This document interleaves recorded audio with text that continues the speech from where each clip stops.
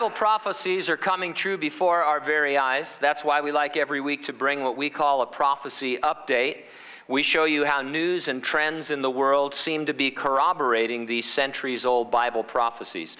Every now and then, there is significant news about the probability of humans encountering alien life, usually in the form of UFO reports. And while UFO stuff is really out on the fringe, I hope to show you again this morning how it ties in with Bible prophecy. On May 20th, a New Zealand news source posted a story titled, "UFO Alarm Sounds Around North Island." Excerpts from the story read like this: "There have been an unprecedented number of UFO sightings reported in the North Island over the past 2 months, UFO watchers say. And aliens may even have visited Northland in the past 5 weeks, with one man reporting seeing a UFO land in the region," Susan Hansen, director from UFOs New Zealand Research Network, said.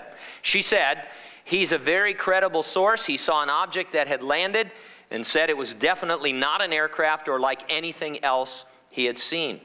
I've got 30 reports on my desk at the moment from the Upper North Island and Northland from the past couple of weeks that we're yet to process on top of the many others. It's unprecedented.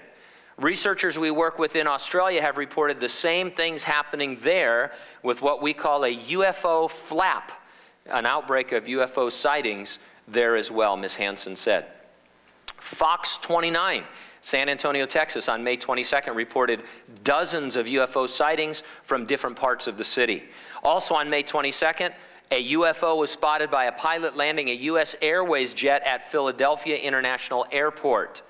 They call themselves ufologists. So you're learning so much this morning. You know what a UFO flap is, and now you know that they're called ufologists. Worldwide UFO sightings are escalating at a phenomenal rate. They're being sighted in major populated areas and cities, witnessed by people in the hundreds, and making international news. Now, why does any of this UFO activity interest us as students of Bible prophecy? Well, according to Christian researcher Don Koenig, and I quote, "The scriptures tell us that in the last days, God will allow a great deception to take place. This deception may be one delivered by beings some people call aliens from outer space. It is no coincidence that there is a common pagan theological agreement among those in the occult, those in the New Age movement, and those that believe that we are being visited by aliens from outer space." Now, you know, the Bible specifically warns us that in the last days, demonic deceptions will increase. Almost everything attributed to UFOs can be explained by demonic activity preparing the world for this great end-time deception.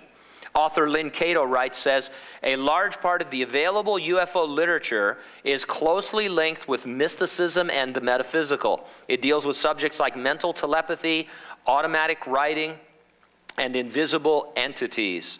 Many of the UFO reports now being published in the popular press recount alleged incidents that are strikingly similar to demonic possession.